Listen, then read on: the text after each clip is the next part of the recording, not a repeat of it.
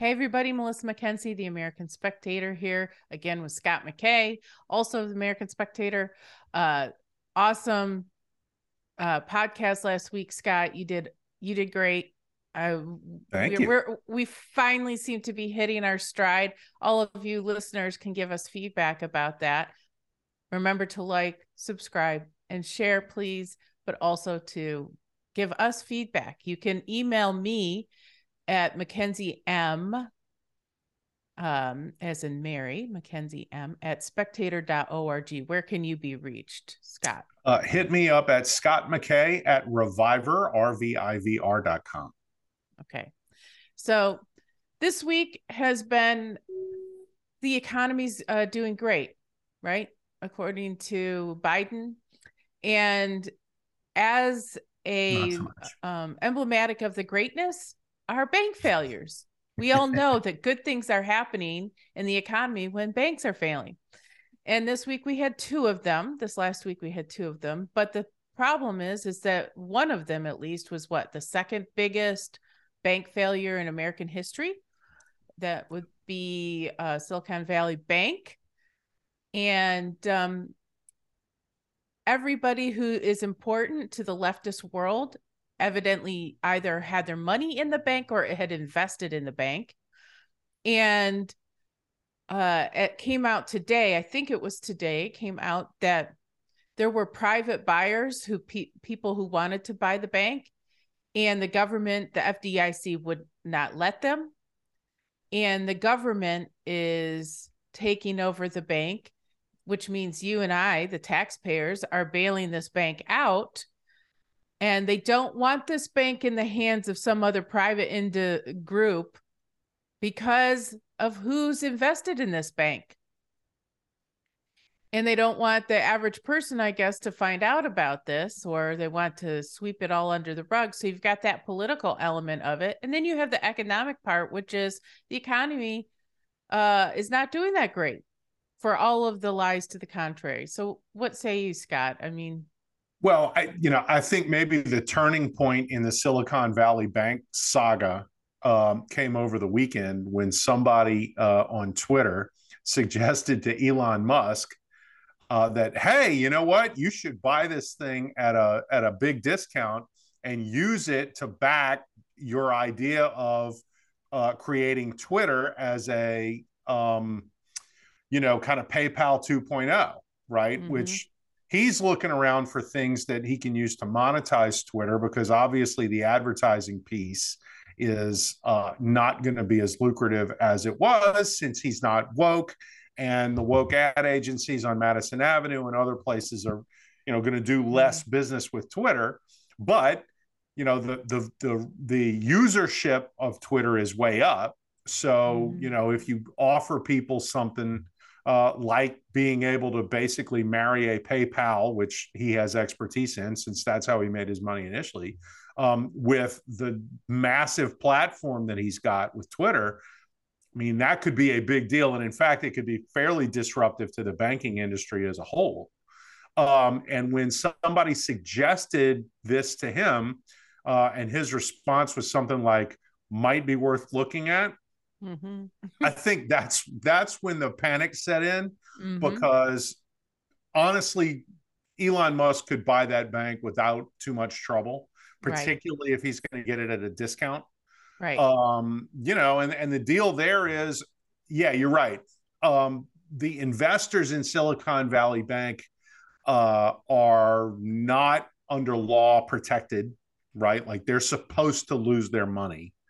The Fed's buying this means they're protecting a whole bunch of big Democrat donors. It's more than just that, because the way this bank is set up, only about 9% of the depositors in Silicon Valley Bank come in under that $250,000 limit, right? The FDI insures deposits in banks up to $250,000. Well, 90 to 91% or 92%, whatever the number is, it's something like that, of the deposits in Silicon Valley Bank are more than $250,000. This is the place where, if you're one of these rich, tech billionaires, oligarchs, and so forth, that's where you keep your money. It's very much sort of like a country club bank for, rich tech people. Well, And here, so, can I just interject real yeah, quick go for here? it. There's something I don't understand because, like, the local, so regional banks, at least around the DC area, because we have the American Spectator money in banks, right? Mhm. And you don't want to have over to, because of that, you Nope. do not want to put your donor money at risk. I don't know why I'd want my personal money at risk.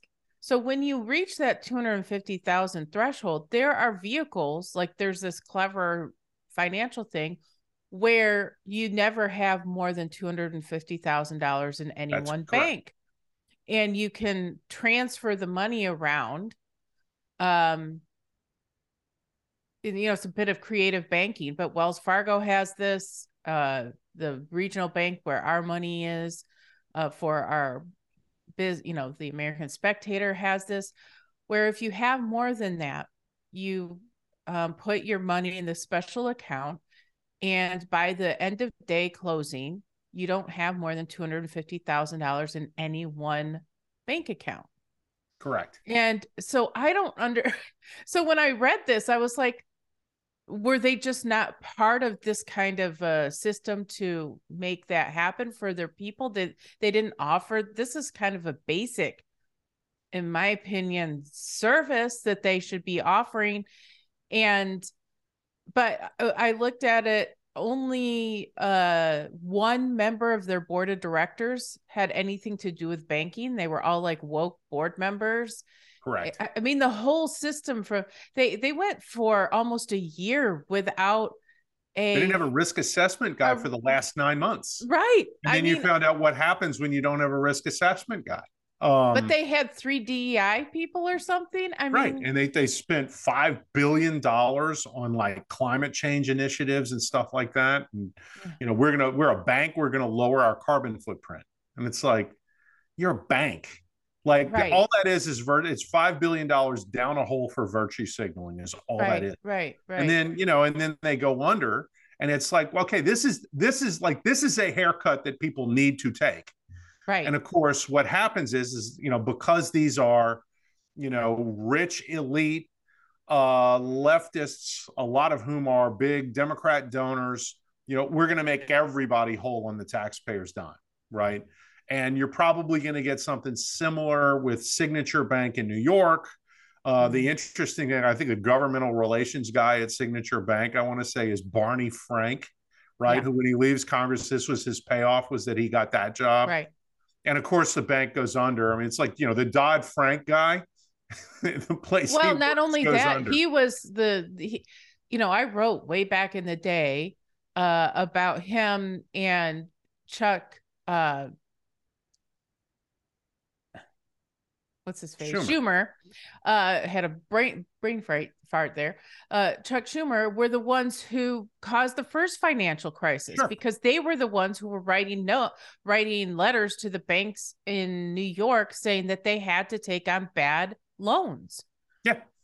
because they were being racist. And so Yeah. all of these banks were writing terrible, terrible home loans, and they were turning to junk and then bundling all the bad loans together and selling them. And that's what caused the first financial crisis. And here we have Barney Frank, this was his thing between him and Schumer. He And now, decided to get down in the trenches and do his work this time. right. I mean, it's just insanity. Well, and I mean, look, if you want to look at explanations for this beyond the, get woke, go broke type thing, what you have here is the whipsawing of the Fed scrambling to keep the economy afloat and fight inflation by raising interest rates, Right. and what that does to these bank balance sheets. I mean, like when you raise interest rates, you get bank failures, because what you get is the bank takes out loans. Most people will do adjustable rate loans because you typically get better rates that way. But Right. then when they jack the interest rates up, all of a sudden, a lot of these things become not serviceable. And so people turn the keys into the bank rather than pay the mortgage. Or in Silicon Valley Bank's case, I mean, they're doing business loans on, tech startups, which, these guys are typically not making a profit. Their whole point is to develop some app and then offload it onto some big company, and that's their exit strategy.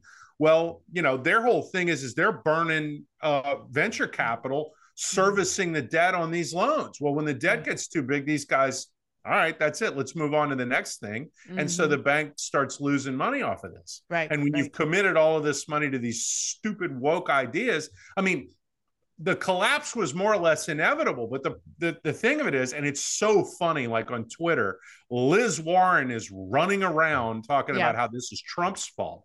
It's like, no, the economic conditions that your guy set in motion with bad fiscal policy, okay? And I'm no fan of the Fed here, but the Fed has put it in an impossible position, right?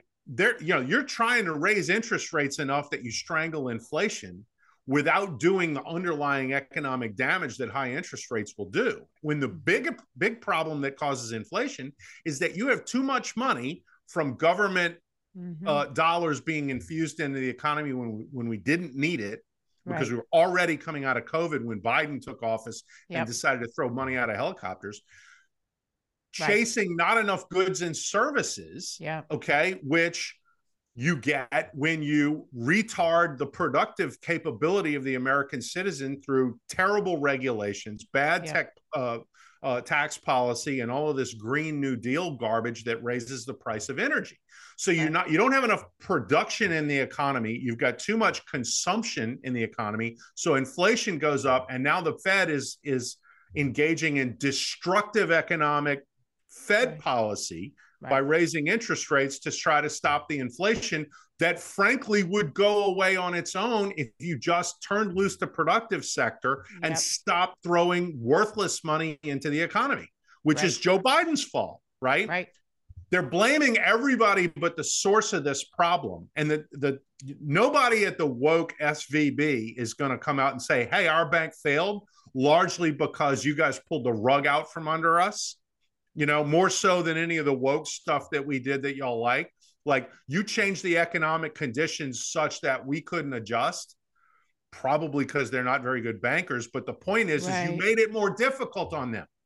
And nobody is going to blame the people really responsible for this. They're going to hang Jerome Powell out to dry on this deal. And, without being a big fan of his, this is not his fault. This is Joe Biden's fault and the clowns who handle it. Well, and the thing is so like SVB is particularly vulnerable because of their client base and because they're in tech stocks. But the problem is the fundamental issues that you raise are also part of all the other banks. And so they literally had a bank run at SVB. And this is happening quietly across. I'm going to tell you something. So and then we have to wrap this up for right now. But this is happening in all the banks across America. It's just happening. They have more diversification in their investments and who's investing in them. But all banks across all sectors yesterday were down. Everybody's taking a beating on this. Everybody is taking a beating. And not only that, consumers are nervous. And not because the thing is that if all banks go, which they won't, I mean, they did during the Great Depression. However, the FDIC, how much can it absorb? Right now, we are we are, like you say, we're in a weird situation where there's way too much money already flowing. And now they're trying to cut back inflation. But the only way to keep this situation liquid is to put more cash in. And so that is what Biden has decided to do with, taking on, buying out this. He's like, FDIC insurance is going to pay for this. Okay, but you can't do this across the whole sector. You can't, because it's No. going to cause other problems. So I don't know, like everybody is in a jam, and we never really paid the piper for what happened in 08 and 09. Oh, Everything's been kicked down the road. Well, it's at some point in one of these podcast episodes, and it's probably going to come back around with a pretty good news hook.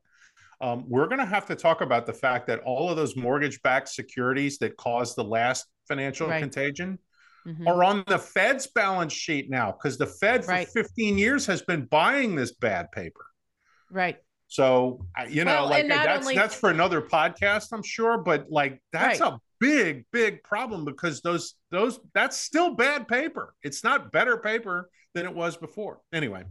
Well, and not only that, you've got all of these huge investment companies like BlackRock and everybody else who bought up all homes at low interest rates. Well, interest rates are high now, and people are not buying. And I'm starting to see things here in Texas where we've been relatively housing immune because there's just hasn't been enough supply for the demand. That's stopping. And what I'm also seeing is lower income homes that were on the market bought, and then people are interest rates go up a 0.5 percentage point, and then they're not eligible for getting a loan anymore.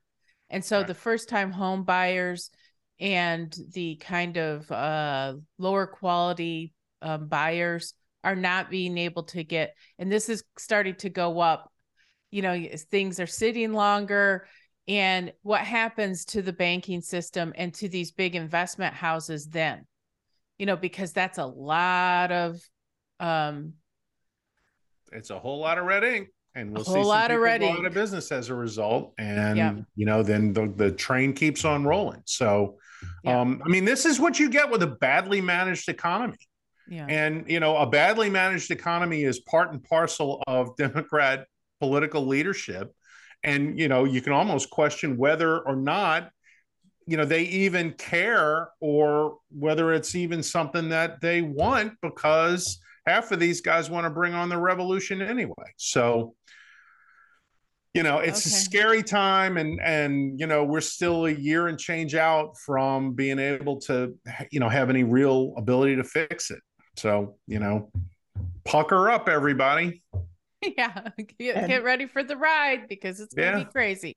All right, everybody, we're back here at the Spectator Podcast, The Spectacle. Joining us today, we have a special guest, which is very exciting.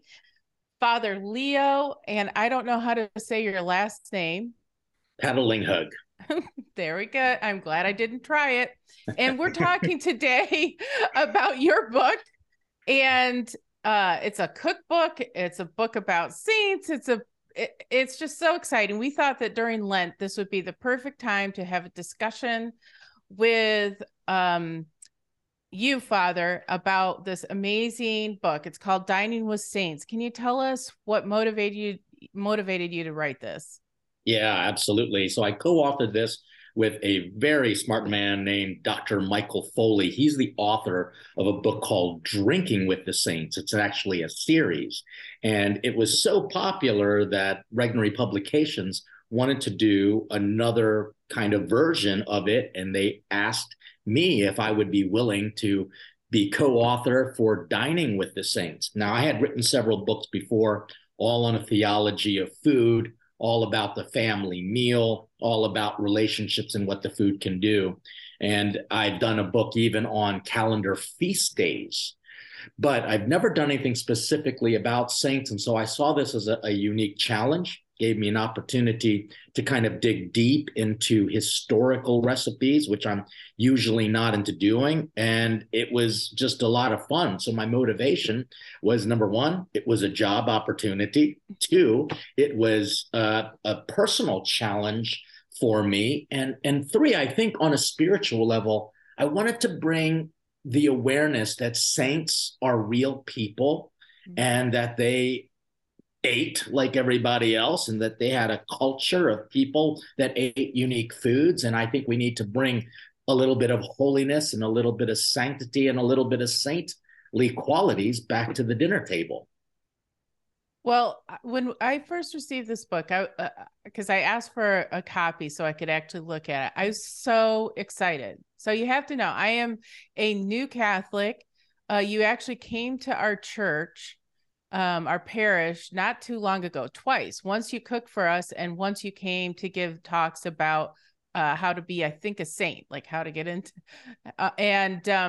So I attended one of your talks. And so I saw this book. I was like, ooh, this is exciting. And then I got it. And for me, who is relatively new, having a history of these people and put in context in this way is such a fun thing.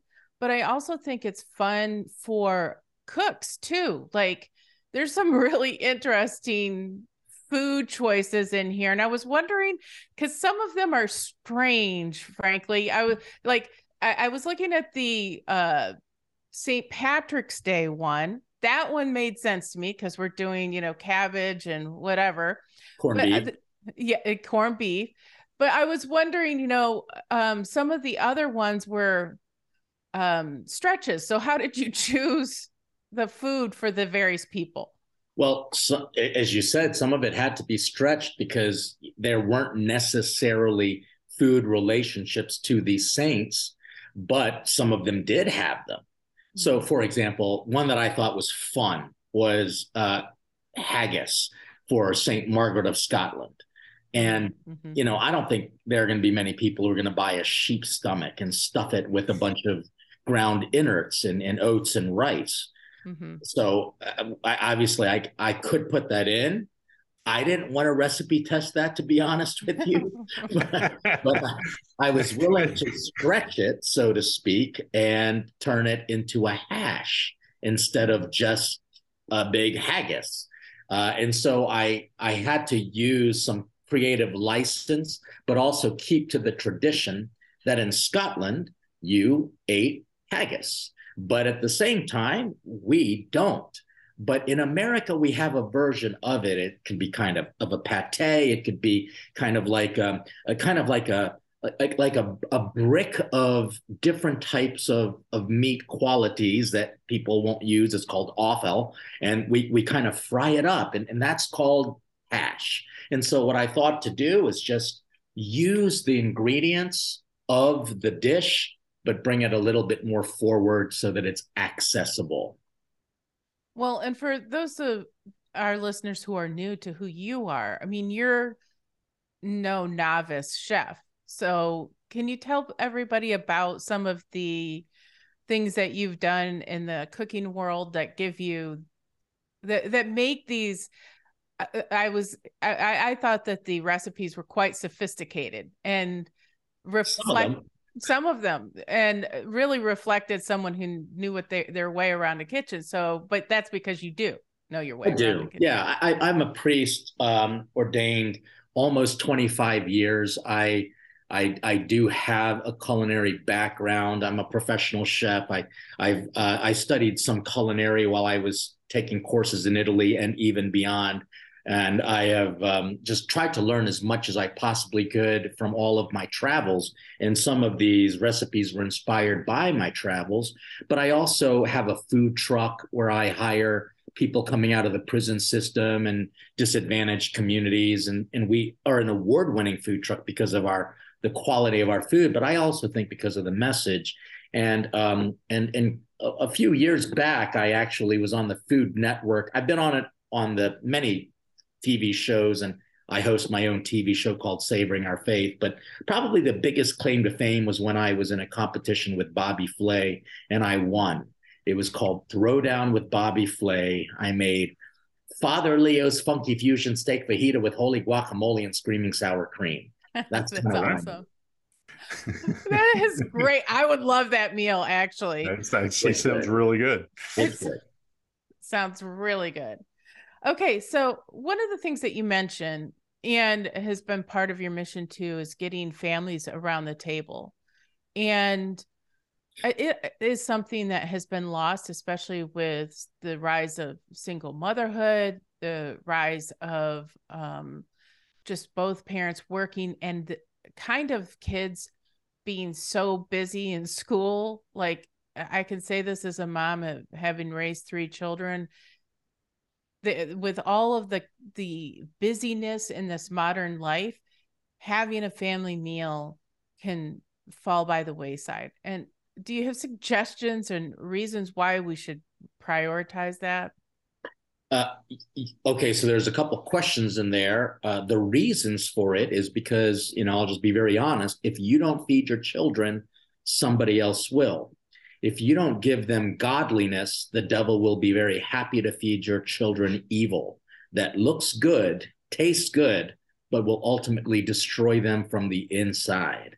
And so I don't want to scare the heaven into people, but I always have to remind them that this is the primary responsibility of the parents. They are the primary educator of their children. And the best place to educate them is at the dinner table, because by grace, it is transformed into a desk where the greatest lessons in life are learned.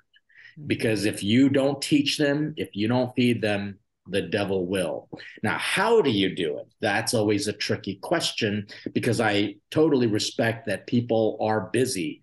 But I also believe that if this is not a priority, then other stupid things that aren't as necessary take over. We have to really understand that if we don't do this, we are doing danger to our children. We are not being present to them. I mean, honestly, where else can we show all the theological virtues of faithfulness, hope, and love, and all of the other beatitudinal qualities, like being of service to one another? Where else does that happen but at the family meal? Because this is something that everybody participates in equally. And their education at school is great, but unless you're homeschooling them, you're not teaching them.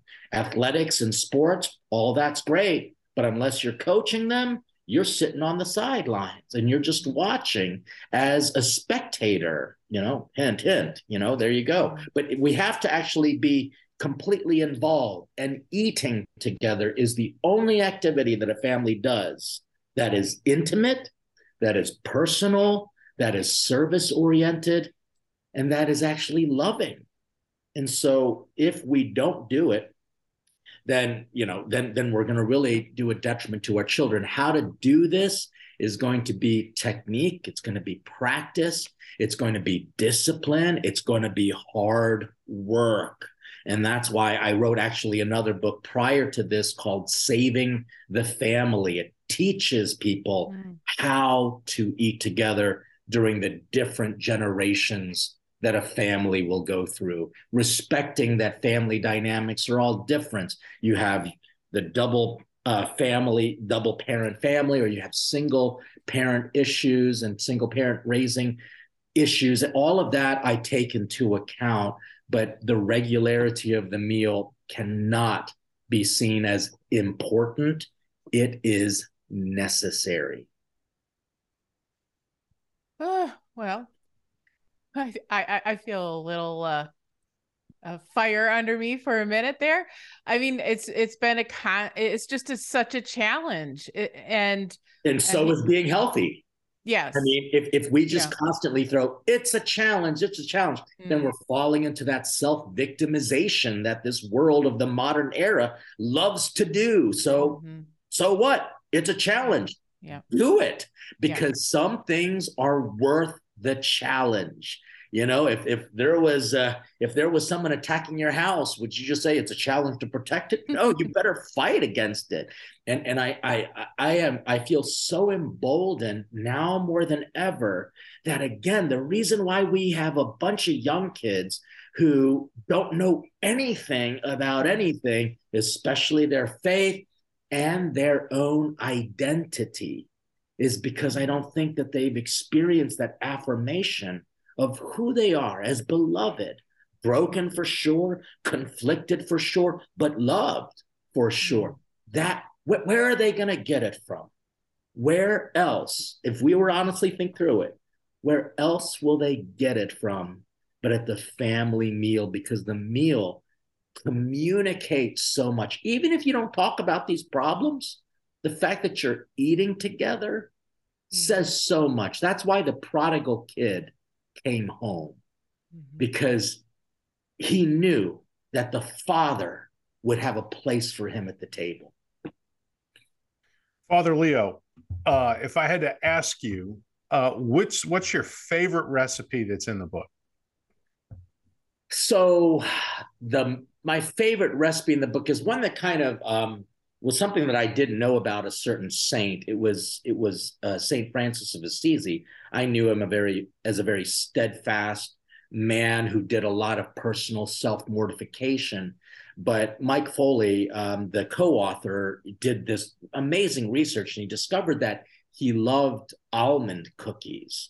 I mean, like, really? St. Francis of Assisi enjoyed almond cookies. It's pretty decadent. So to just kind of up the notch of decadence, I dropped a little Nutella into that almond cookie as it bakes. Oh, okay. It was like melty and gooey and delicious and chocolatey.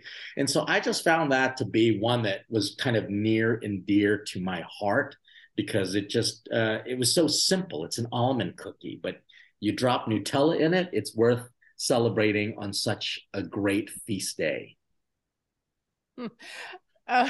Well, I'm really enjoying, you have a section, our readers should know this. There's a section in here on Lent, actually. And so like you really help people with the various holidays and how to prepare. And can you explain to everyone what you're hoping people will get through Lent with your recipes? Well, I think Lent and Holy Week, for example, is really a time of penitence, mortification, but that doesn't mean that you can't celebrate your faith with food.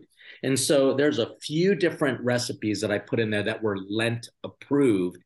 They're not necessarily penitential, but because they're delicious, but they are, meatless. And so, for example, one is fish day soup. I mean, that just sounds so strange, but in it, we try to use not only just fish broth, but in some sense, very simple ingredients that people might not put together.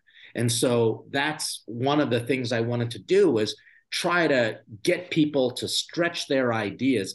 By the way, these are also historical recipes as well, coming from different parts of the world where they would celebrate the seasons, including Lent. And we say it's strange to celebrate it, but you should celebrate Lent to get as much out of it as possible. This will make you think about what other countries have eaten, and it also tastes good. Yeah, I that's actually one of the recipes I saw. I was like, fish day soup, what? But it does look good. I haven't tried it yet, though.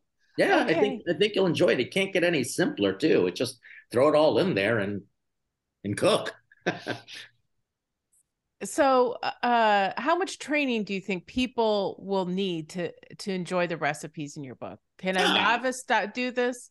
Absolutely. I mean, there are going to be some recipes. I mean, there was a chef, for example, that sent me an email, and he was questioning something.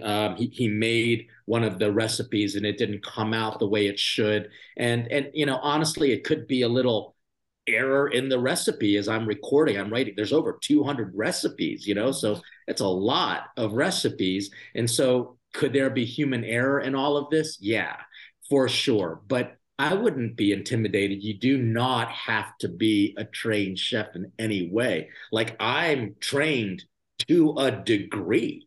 I'm in no way a master chef. And so some of these recipes were challenging even for me. But for the sake of historicity, for the sake of evoking questions and thoughts and memories that you'll make. So this chef made this recipe, and it'll be a memory for him for sure. but it was definitely worth a try, and ultimately I think it tasted good. Well, okay, so everybody who's watching, please go get Dining with Saints. Father Leo, you are making a huge difference. It was such an exciting thing to hear your talk in person. I encourage people, if they have the opportunity, to listen, come to your talks, because they're really, really helpful. And also buy this book. Mother's Day is coming up. I think this is the perfect gift for moms. And it's also just really helpful for people who are like me, who are new and trying to learn the saints. And it's a fun way to do that. So thank you so much.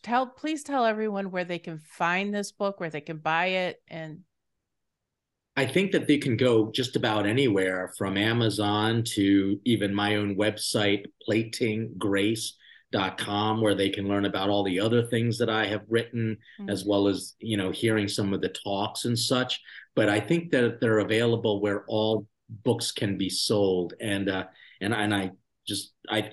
really excited about it as well. And can't thank you enough for having me on your show. Thanks for being here. Pleasure.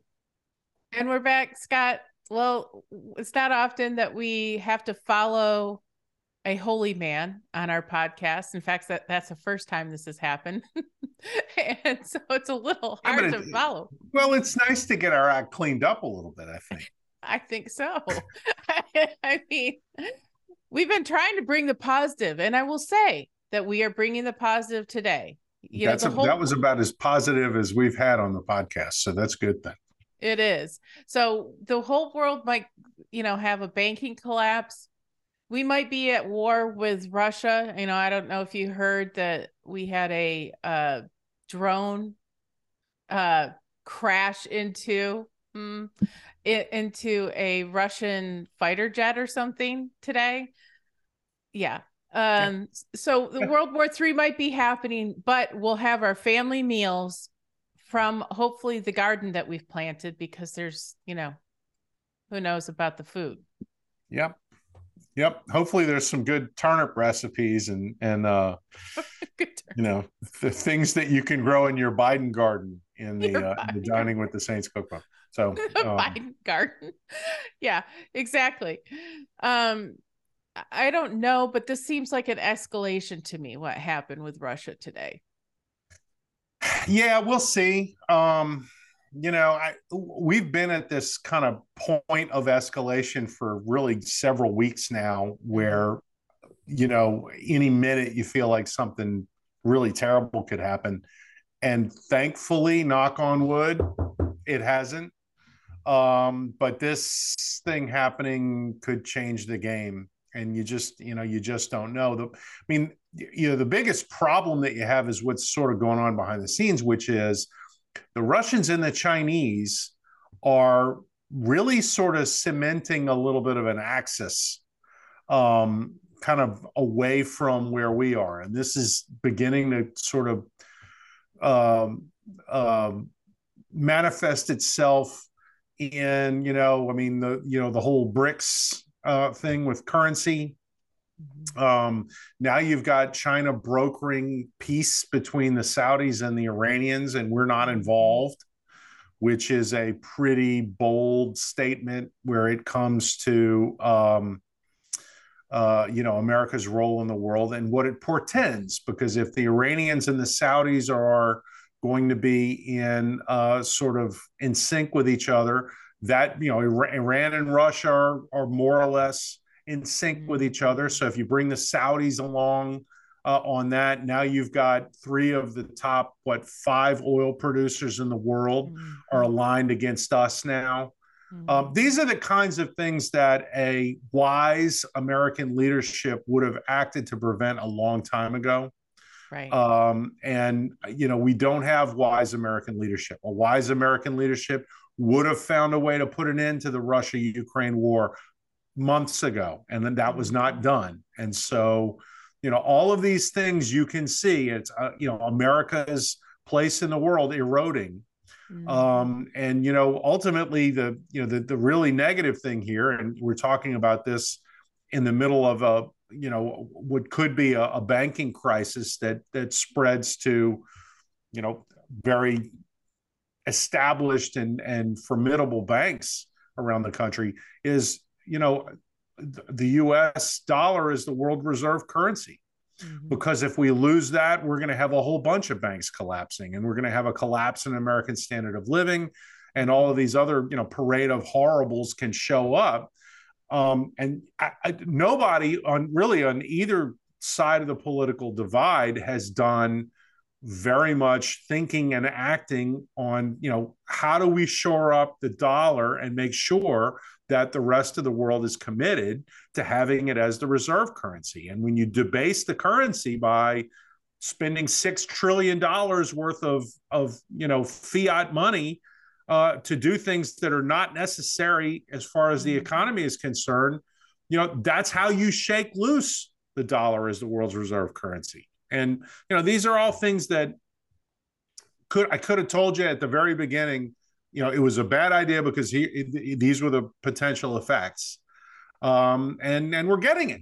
And so, I don't really know. This is the thing. This is not nothing is a mystery. I mean, I know all of it's foreseeable. Yes, all of it was foreseeable. All of it, which then leads to people saying, "Well, this is a planned demise." So to usher in a digital currency. What do you say about that? I mean, I don't know if all of that is true, but I'd equate it to COVID. Okay. Was COVID a bioweapon that was intentionally released by the Chinese? Yeah, probably not. Does China have a biowarfare playbook that they cracked open as soon as that virus got out? Absolutely. Did China act as though COVID was a bioweapon once it got out? Absolutely, right? Like they kept the airport in Wuhan open for international flights so that the virus would get out internationally and do the same amount of economic damage everywhere else in the world that it was going to do in China, right? Because they figured, why should we be the only ones suffering? And what we've now found out is that that's not a completely immoral position, seeing as though it was US dollars that actually bankrolled the creation of the freaking virus, right? So when you look at these things and you say, okay, well, how much of a, planned demise to get us there is this? I'm not sure it's the right question. I mean, certainly it's a valid question, but the real, nub of this is, now that this stuff is happening, and you have the crisis that Rahm Emanuel would say shouldn't go to waste, what are they going to do? And so, what worries me isn't so much the cause as the effect. It just tells you how absolutely scary it is to have the quality of leadership that we have and the kind of people involved in making decisions that we have. Right. And the decisions that are being made that we have, because Joe Biden can give all the stupid press conferences that he wants and go, kind of waddle with the poopy drawers back behind that door rather than take any questions from anybody. But we know that he's not running the country, and the people who are the problem, right? Because these are not people who have the best interests of the American public at heart. And they tell you this over and over and over again. And you can just simply see by their reaction to, things which are not in their plans, like how much they really respect and love the American people. This is going to seem like a strange segue, but like this massive controversy about Tucker Carlson showing that video from January 6th. And the things that these people are saying, when it's like, well, wait a minute, this is more information rather than less. And it gives people a better understanding of what actually happened than they were given for 2 years when the Democrats were officially running an investigation into it. And they're angry, and they're using some of the most inflammatory terms possible to describe, the guy who's showing the video. So informing the public is somehow an atrocity of some kind. I mean, what that says about the people making those statements about Carlson is not good, right? Like that tells you you're dealing with people who want to hide things from the American public. And generally speaking, when someone wants to hide something from you, it's not because they're trying to protect you. They're trying to protect themselves. Well, I can't remember which lefty it was, wanted to be with this whole bank thing because they were worried about bank runs across the country. And in fact, they had some in certain places. And like I went to the local bank and tried to pull out a certain amount of money. And the bank guy was just a nervous wreck and didn't want, there was limits. This is at Wells Fargo. They're limiting what you could take out. And I don't know. And, individual banks will only have so much cash on hand on any given day. But I was just like, oh, this is not good. Right. This is not good. One thing I noticed, I'm saying this as a Gen Xer. So the hue and the cry from within, like the Senate, were the old guys, Romney, all the boomers. And then we see like Sam Bankman-Fried. We see the head of this SVB bank, Elizabeth Holmes. I saw this funny thing. Dave Burge on Twitter was saying, all the Forbes covers are like the Sports Illustrated curse, the cover curse, where, as soon as they're on the cover, their career goes to crap. Right. Well, you have these Forbes covers where you have these amoral kind of wonder kids, millennials.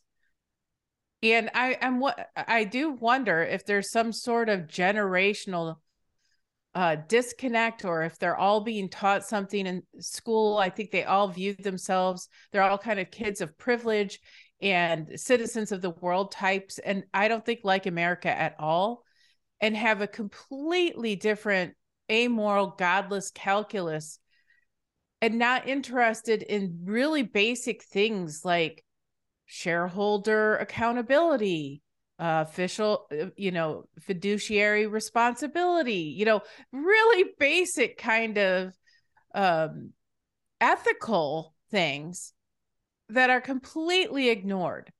And well, and what I would say to that, and a long time ago, and I can't remember who it was, I went to the Louisiana Association of Business and Industry, which is basically the state chamber of commerce here, has an annual meeting, and they get big speakers coming in nationally. I mean, Laura Ingraham spoke, and a bunch of things. They had a guy, and he was talking about, and this is 4 or 5 years ago, but he had this whole kind of conception of everything. He was talking about, he says, look, there's the old economy and the new economy. The old economy, and he says, and you guys in Louisiana pretty much specialize in it. It's making, stuff, right? Like petrochemical industry. Sure.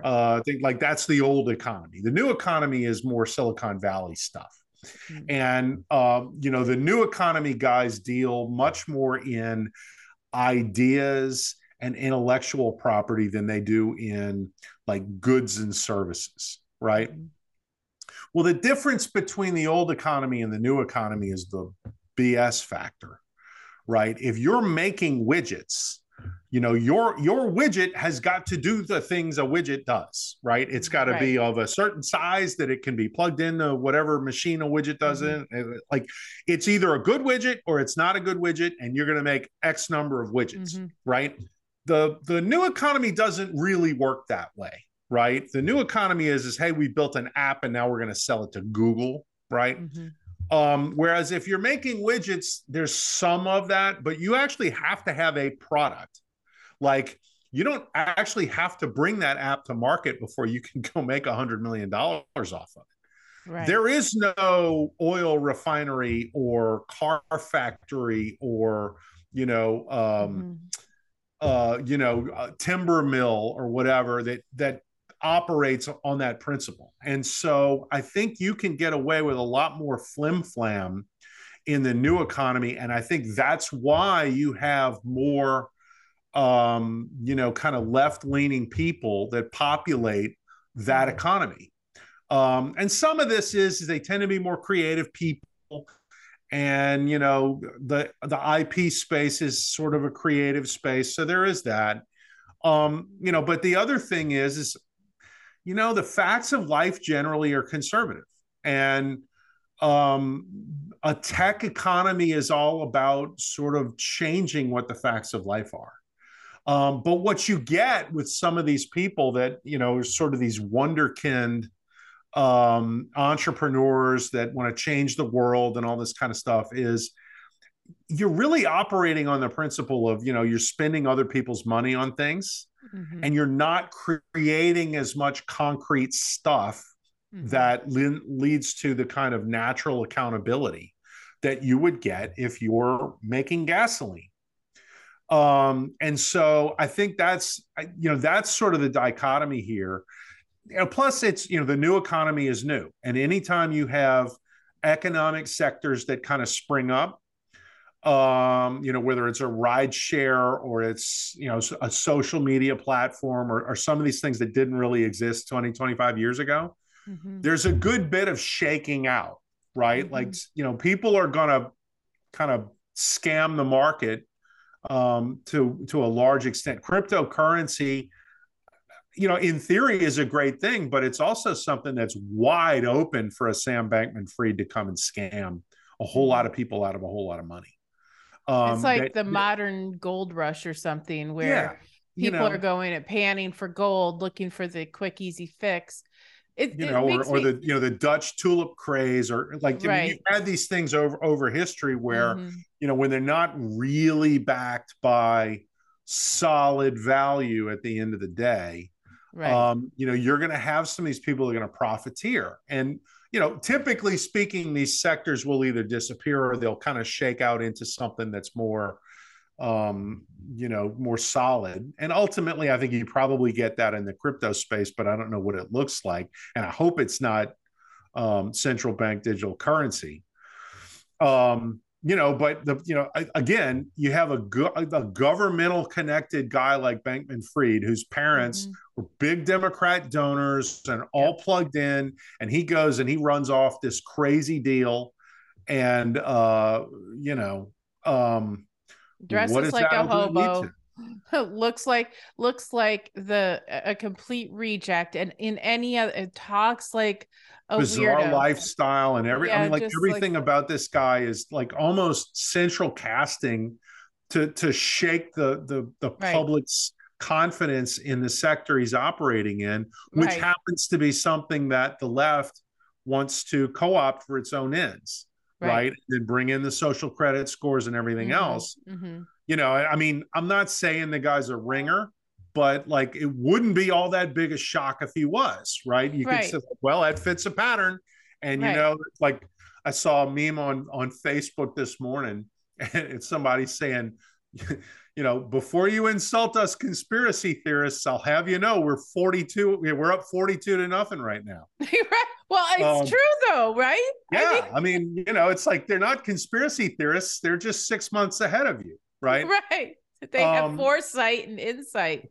Yeah. So, and I'm like, these things keep happening, and, you keep seeing the rot underneath all of these events that keep happening. And it's the same stuff. It's somebody who's outwardly woke, inwardly is doing none of the basic controls that a business should have. Like we talked about, SVB for 9 months doesn't have anybody in charge of risk assessment, while they've got all the DEI people, and they're blowing $5 billion on, cutting a carbon footprint for a bank. And it's like, why don't you do the basics? And they're like, well, we don't do the basics. Like that's, if we did the basics, that would make us like the basic people, and we're not that. We're like smarter and better, and so we can have our cheese flapping in the wind, and when it goes to hell in a handbasket, the government will bail us out, because the government has designs on our economic sector and turning it into some kind of nationalized, new age woke friggin' thing that's no longer capitalist. Well, here's the thing: is there really any such thing as the new economy? I mean, stick with me here.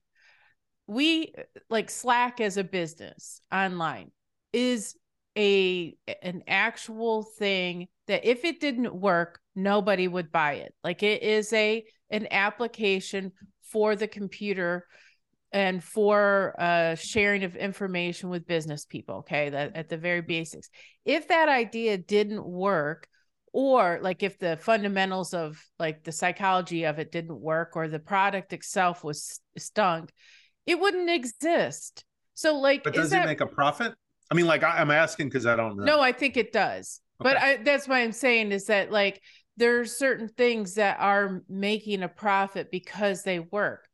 And Amazon undercut their competitors and their stockholders for years and years and years. And didn't make a profit. And people put up with it. And I think now it turns a profit. Oh, yeah. Yeah, no, it makes a profit now. Uber doesn't, though. But the profit margin it was like 10, 11%. It's now 1 or 2%, which is typical of like grocery stores. So like, I think there's some certain fundamentals that have to exist at a certain point or else it's not going to work. Yeah. But I mean, the thing of it is like, how long has Uber been in business and they still don't make a profit? Yeah. Right. I mean, that thing rides on a mountain of equity. And at some point when they've pushed that industry big enough, and probably when they get to the point where they don't actually have Uber drivers because they're self-driving cars and you can cut that part out of it. At that point, I think, Uber probably does make a profit. And then, the World Economic Forum type people will tell you, well, it's the Ubers of the world. That's who's going to own all the cars. We're going to make sure the cars are $100,000 and all the cars are going to be self-driving cars that you grab one from Uber and you don't drive it. And so if your social credit score is low, you may be waiting a long time for a freaking car. Or if you're morbidly obese, then you're going to have to walk, or God knows what. And, maybe I'll get in shape then. You may have to if you want to go anywhere. If not, there's DoorDash and you stay in your house as a shut-in because they don't want to see you anyway. Right. Like, I mean, that's like the whole, like, kind of horrid dystopian existence that some of these masterminds have planned for us. And it's like, we decided we don't want to see you. So we're delivering food to your house. Look, we had a trial run of this with COVID. You have to stay in your house. Right. But I mean, and I get in trouble when I say this, is like the problem with all this is that there are no consequences to the people who are trying to impose this on the rest of us. Right. Like, it's an academic exercise and our side is just willing to win the argument. Right. And here we are getting canceled so we can't win the argument. Right. And it's like being dead right. So like, are all these Republicans going to sit there and go, as they, the David Frums of the world? What's the deal with the name David? Did you see the latest article by what's his name? He's over with Jonah Goldberg. Oh, he's not French. Oh, David French. Basically excusing all of this debauchery with the drag story hour and transgender parents, and that we can't. And I'm just like, wait a minute. We can tell this whole argument. I'm no lawyer, David, but I do know this. We don't allow people to murder in their homes because it's their home. We do not allow people to rape in their homes because it's their home.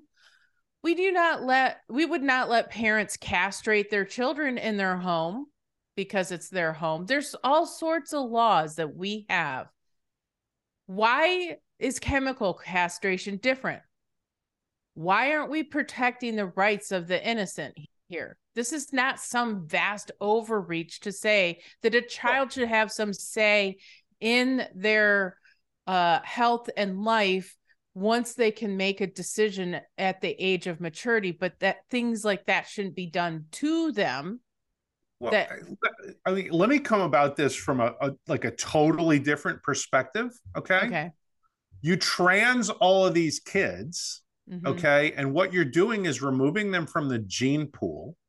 you're making sure that they're not going to reproduce. Okay. Right. And you can get all snarky about that if you want. But the fact of the matter is, you need to have 2.1 kids per adult female, or else you're not going to replace your population. Okay.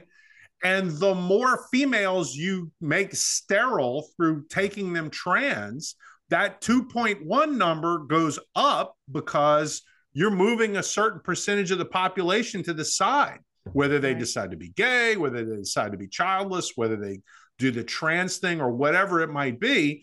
And you are now like, you know, everybody else, instead of 2.1 kids, has got to have 2.6, right? And I mean, otherwise, you know, and at some point you make it so it's not even possible, and your population starts to decline and your nation starts to decline. You know, back in the old days when we actually did law in law school, you would look at something like that and you would say, well, that's a compelling state interest. Okay. And in legal, you know, analysis, a compelling state interest means the state can do a whole lot of stuff and it'll still be found constitutional. So you know, if somebody decides, okay, look, we're going to fight all of this trans ideology and all, like, we're going to promote cisgenderism, to use, you know, one of these stupid woke terms that these made up word, right? Which is, it's not a word. Like, you know, like we're going to do this because we have a compelling state interest in maintaining the population as it is.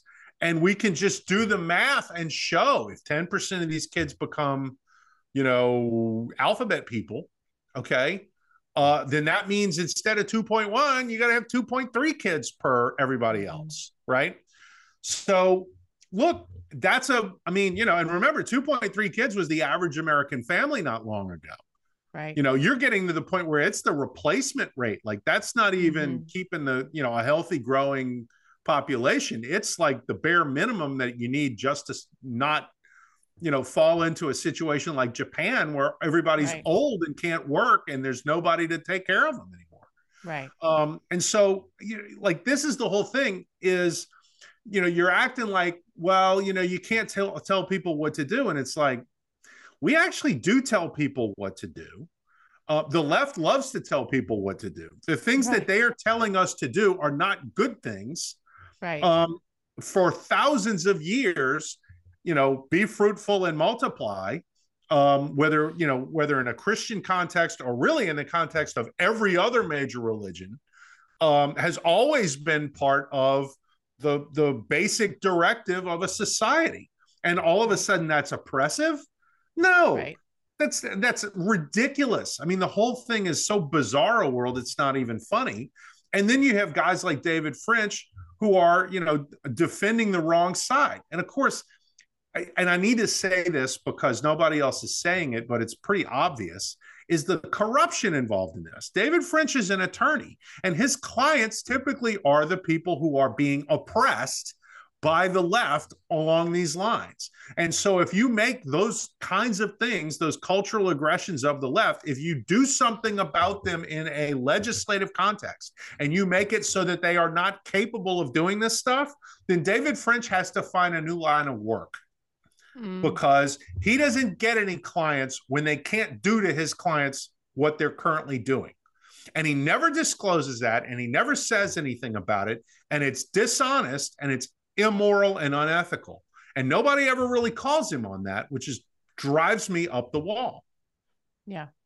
Well, I mean, and the thing is that is a problem on the right, this co-option in one form or another, which reminds me, because it doesn't just happen on the right, it's happening on the left as well in a different way. So I don't know if you saw, but Jonathan Haidt had this long Substack article about the mental illness problem amongst young liberals. Yeah, you wrote about that.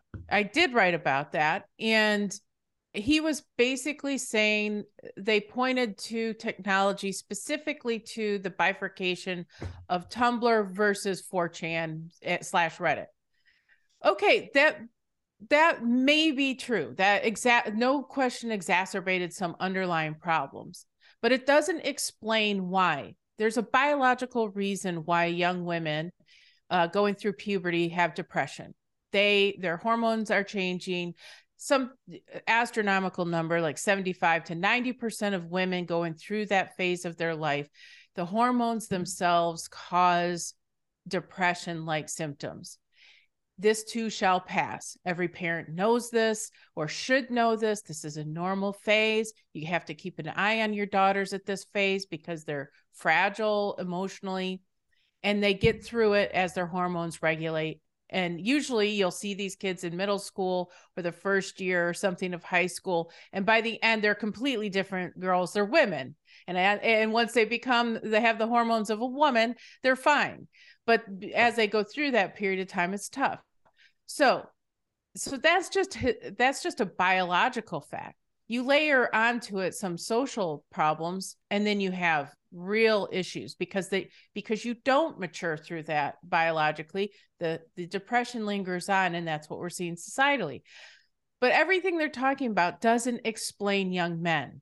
Men historically are the happiest through those years.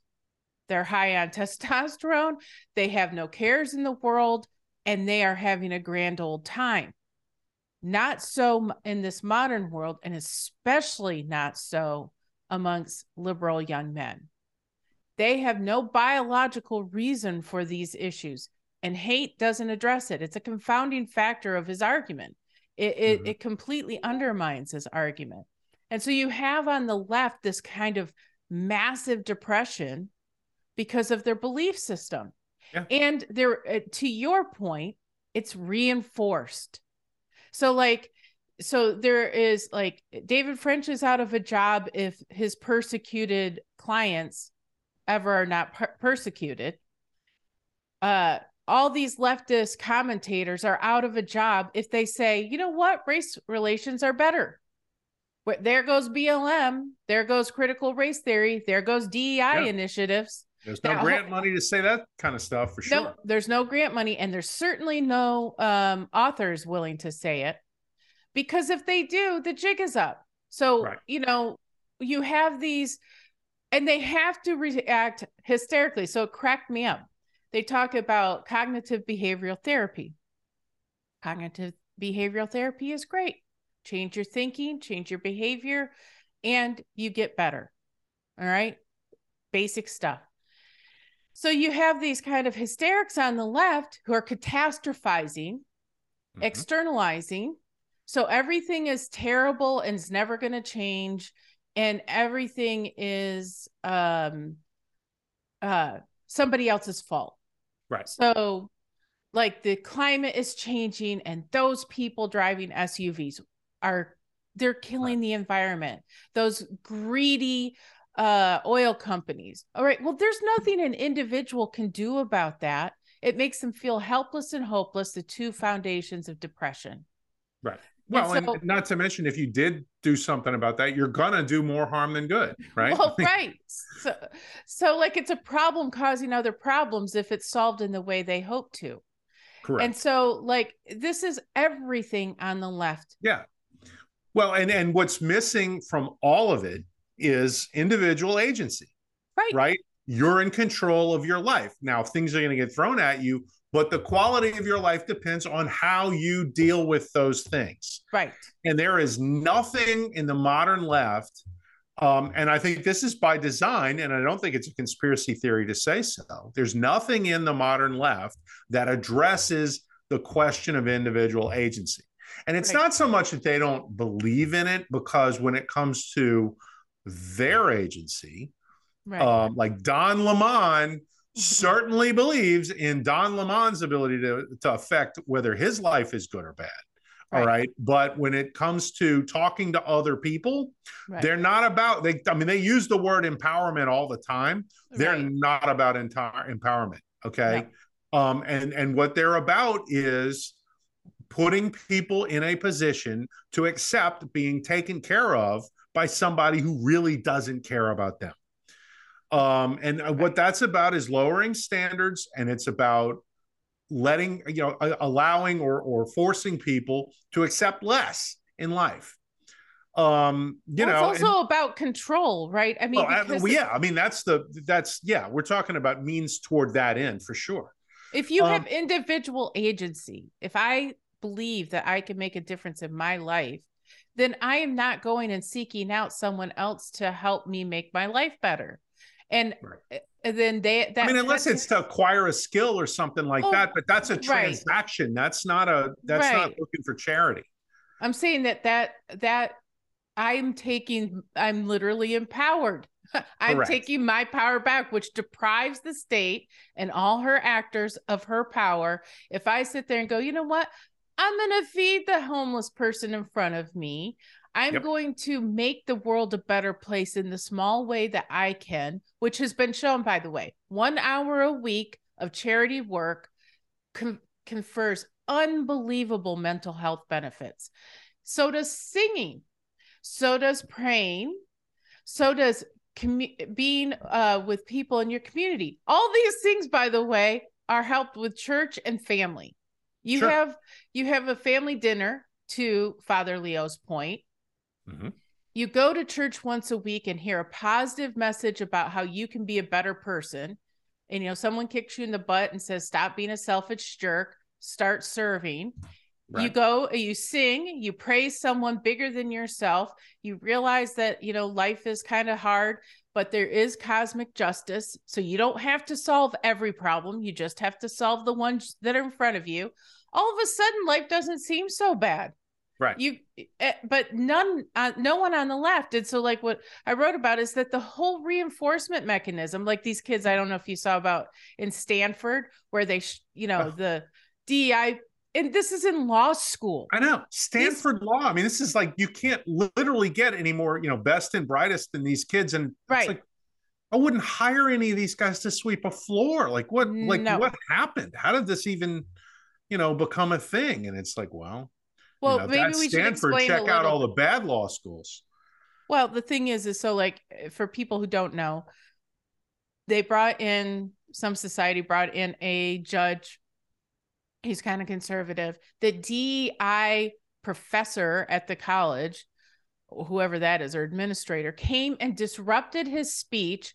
The Stanford law students disrupted a sitting judge, someone they may come before at some point. That's somebody they'd probably apply to clerk for. Exactly.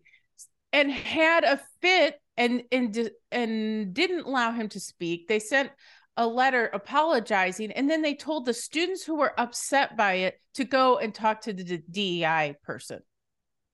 So like, upset by the disruption. This is anti-freedom.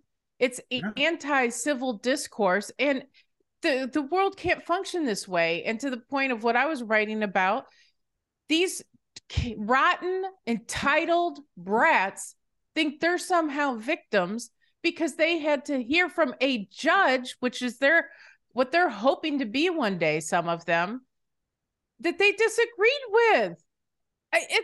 It's Western civilization was built on freedom of thought at the very least, and these little Stalinists are destroying it. And reason more than anything else, right? And right, reason. Which there's no reason in screaming at somebody and trying to shout them down before they can make a point that you may or may not disagree with. I mean, that's what that is. That's the Chinese Cultural Revolution. Yeah. It's not, it's not Western civilization. And, to see something like that happen at Stanford, and, how much Chinese influence is being brought to bear there. And all of a sudden you start to see these things that look like China. And it's like, okay, right. You're a conspiracy theorist if you start to look at this stuff and see patterns. Mm-hmm. But the patterns are there. I mean, they're there. I don't think maybe it's coincidental. Maybe it's just a stylistic thing that shows up. Maybe it has to do with the psychology of the people involved, and it's the same psychology that kicked in China in the 60s when they did the cultural. Maybe that's the thing, and maybe there isn't actual influence being brought to bear, but it sure does look weird because There was the political correctness craze when I was in college, late 80s, early 90s. And it was nothing like this. Nothing like this. And we all thought that was the most like insane thing we'd ever seen. Right. And, remembering that and seeing, Evergreen State and some of the other things that have Evergreen State was only a couple years ago. And now it's everywhere society wide. Right. And the only thing is, you bought to borrow a line from the old Aliens movie. The only thing you can do is blast off and nuke the site from orbit, right? Mm-hmm. Because some of these institutions can't be saved if this is the way they're going to operate. Yeah. And I mean, you have to kill the institution before the cancer that's pouring out of it spreads to something else. And I'm not saying I want to kill Stanford Law School, but I certainly, the place needs to be fumigated so that you can't have things like this at an institution like that. But I mean, it's happening at Yale, not just Stanford. So, I mean, you was like, okay, what is an elite law school anymore? Because, if this is how law students and faculty at elite law schools are going to behave, then frankly, we don't have any elite law schools. Yeah, I don't know that we do. It's alarming. So another piece that I wrote a couple times, I'm being very self-referential. I got to tell you, all you people, that I had a writer's block, so I haven't written for a while. And then how this happens, Scott. And then I wrote, and then I was like, I didn't want to stop writing, and so one piece got done, and then another 2,500 words later, I'm like, I'm into another piece. But anyway, and that damn done broke. Yeah, exactly. So, it's finally broken, but I was talking about how, dealing with this. So what's the solution to this sort of thing? And I think Father Leo has touched on at least part of it. It's the individual things that families are doing it's the individual things that matter. It's what you're doing with your own kids. And for parents who are like, well, I don't have any influence. It's just not true. You do. Yeah. Take your kids out of the system if you can. If you have to, for whatever reason, leave them in it, you have to be having these conversations. And you got to fight to deprogram those kids every night at the dinner table. Right. That is where it's at. It's where it's at. Yeah, I'll say this. We talk, you and I, when we're doing this podcast and when we write about stuff and so forth, we talk all the time about the things that are happening on the screens, right? I mean, it's, we talk, we talk about TV shows and movies, and we talk about stuff that's on the internet and all this kind of deal. And I'm not denying that that's a massive part of life in 2023. Okay. But when you get out in the world and you just talk to people, most folks are not different now than they were 25 years ago. I mean, like, the world has not just completely flipped on its head. What you see is, you'll see news stories about weirdo cultural aggressions, whether it's on the left or, some of these strange things that are happening. Look, they're newsworthy because they're the exception. I mean, they're the man bites dog stories still, and there are more of them. I'm not going to deny that. But most people are still sane and good and possess some moral character to them. Because if they didn't, then society would have completely collapsed by now. And I'm not saying things are good or that we're in a good position or any of that, but there's still plenty left to this country and this society. And I don't want to get so bogged down in, all of the negative things that are happening, that, people get the impression that, what we're trying to say is, stock up on food and ammo because the end is coming. It's not. It's just that there's a really big job in front of us to fix it and get it back where it needed to be. But the resources to do it are still there. Right. I mean, I would have thought if the end was near, that, yesterday, we're recording this on Tuesday, that, yesterday you would have had half the big banks in the country fail. They didn't. And I'm not saying that, you won't have a big bank panic and there won't be some people go down, because there will. But Silicon Valley Bank went down because Silicon Valley Bank was a substandard institution. And that same is true for Signature Bank. And these two, I mean, even though we're now socializing the risk by bailing these people out, these two banks were a perfect example of, get woke, go broke. And well, so to can I say some something extent, here? Yeah, go ahead. Okay, so I hate to, because this is such an optimistic message, and I think that largely you're correct. My problem is that the elites who are running things, so like if you talk about the Soros DAs, crime has like gone off through the roof in cities. Those are tangible results of very bad people in positions of power. No question. And so like I feel like we're in a time where, like in Lord of the Rings, because I'm a total nerd, but Sam and Frodo, the hobbits represented the average person, just living their life and not paying attention to the great powers out there, going about generally good people doing their thing, right? That's America still. But the elites, the Sarumans and the Saurons of the world, were basically spreading chaos and had their goblins and all of orcs and all of the evil. They were spawning it and spreading it to the point where the people, and this was written after World War I, and so the average people eventually, there's some discussion between a couple, Merry and Pippin, two of the hobbits, saying at some, if we don't fight for we live in this world too. If we don't fight for things, for what we hold dear, nothing's going to be left, not even the Shire. And so our little enclaves of safety around the country, where people are like, let the world burn out there, I'm just going to live my good life here. Increasingly, it's going to be a challenge. And yes, we shore things up individually, which I highly recommend, because trying to solve the world's problems is a quick trip to mental illness, which is why we're seeing it all over the left, because they're trying to solve unsolvable things. Yeah, I mean, they're messianic people who you're messianic, but you're not the Messiah. Right, which is the problem for you. Yes, it is. It can be discouraging.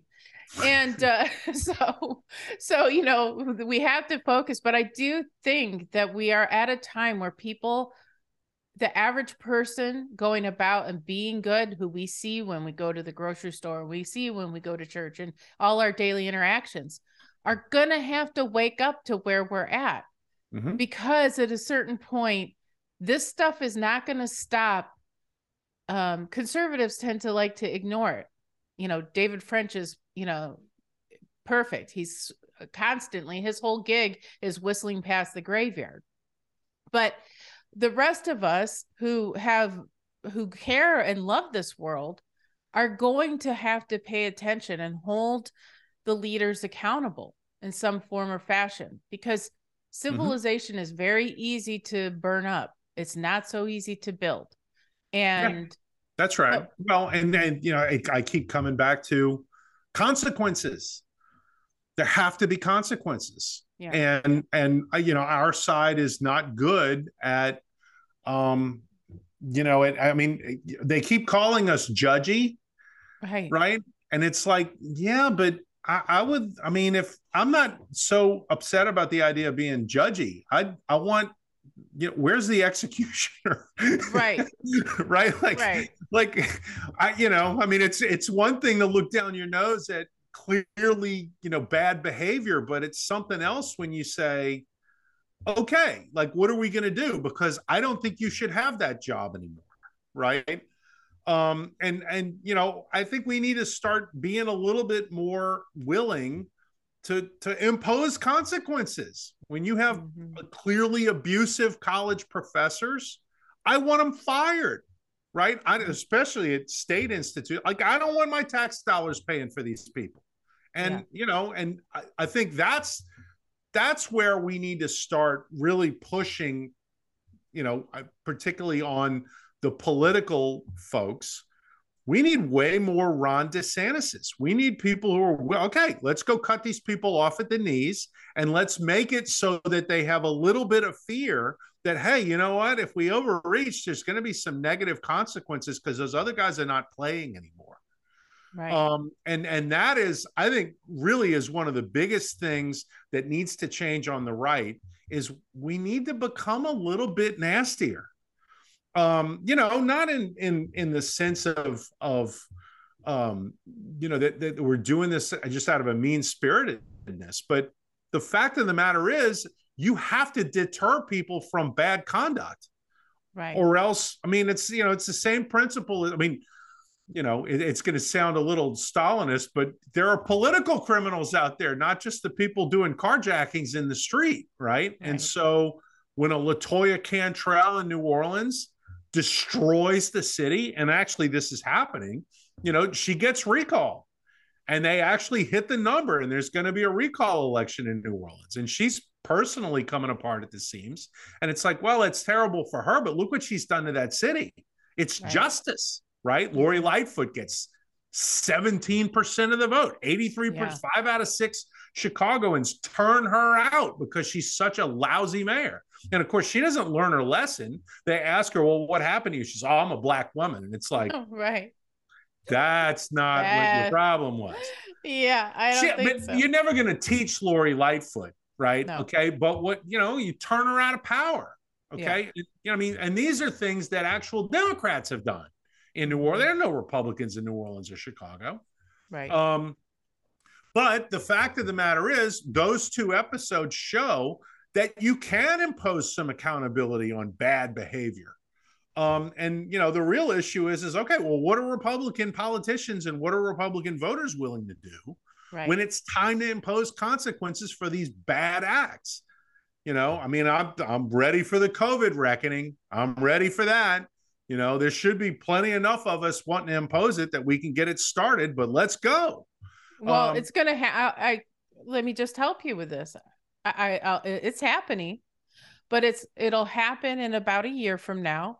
So after Trump gets the nomination, it will happen because because everyone will be interested with the effects of the vaccine. And that's when it'll be. And I think you're going to start filling up the courts too. And that is going to become a big deal.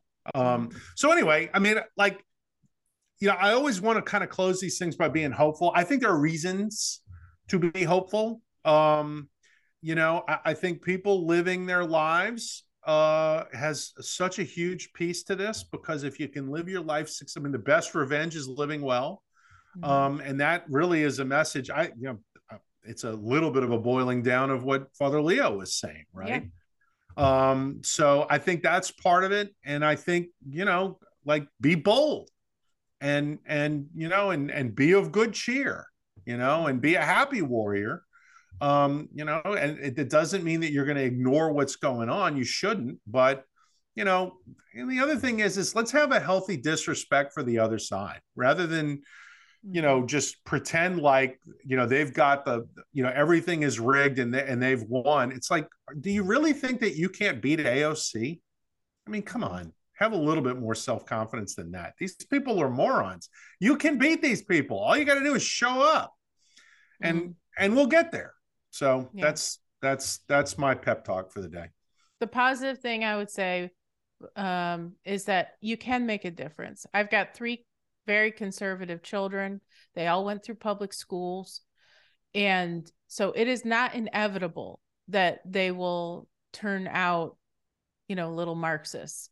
You have to work, and there's certain things, and we can maybe talk about this in another podcast on how to help. It's something that I'm writing about right now, how to help, parents during deal with this kind of thing. But it's possible. So, for those who feel like giving up, don't give up. keep fighting, and keep fighting on the individual front. And if for example, this is why the American Spectator, I think, is so important. I'm going to put a little plug in for us here, Scott, is that there's a lot of encouragement. There's a lot of information and knowledge is power. Be educated so that when you are asked about these things as a parent, as a grandparent, you can answer and give an intelligent answer, and rebut what children are being taught, and have these conversations. And the American Spectator will help you do that. Give the subscription to friends and family. Help arm other people. You don't have to do this alone. You're not alone. There's lots of people out in the slog doing every single day doing this. But you There's still have more of us than there are of them. That's exactly right. A girlfriend of mine, she and her husband, we've known each other, and our kids have known each other for years. And she doesn't like conflict. And so she didn't like having these political discussions at home. And I'm like, have these discussions. You can't afford, somebody's talking to your kid. Father Leo is absolutely right. If you're not feeding your children emotionally, physically, mentally, somebody is. Yeah. And so feed them and have the tough conversations. Anyway, for us at the Spectacle Podcast, thank you for listening. Please subscribe. Please share all of it. Thank you, Scott. I feel like we're hitting our stride with these podcasts. A little bit. And getting better. Please give us feedback. We appreciate it. Let us know what guests you'd like us to have on. Yeah. Because now that we've begun adding a guest segment, we're going to do much more of it. Yeah. So, give us, in the comment box, let us know if you've got somebody that you'd love us to talk to, and we'll go talk to them. That sounds good. Yeah. We'll be watching for your feedback. And like I said at the beginning, you can email us too. Best way. All right. Thanks, everybody. Have a great week.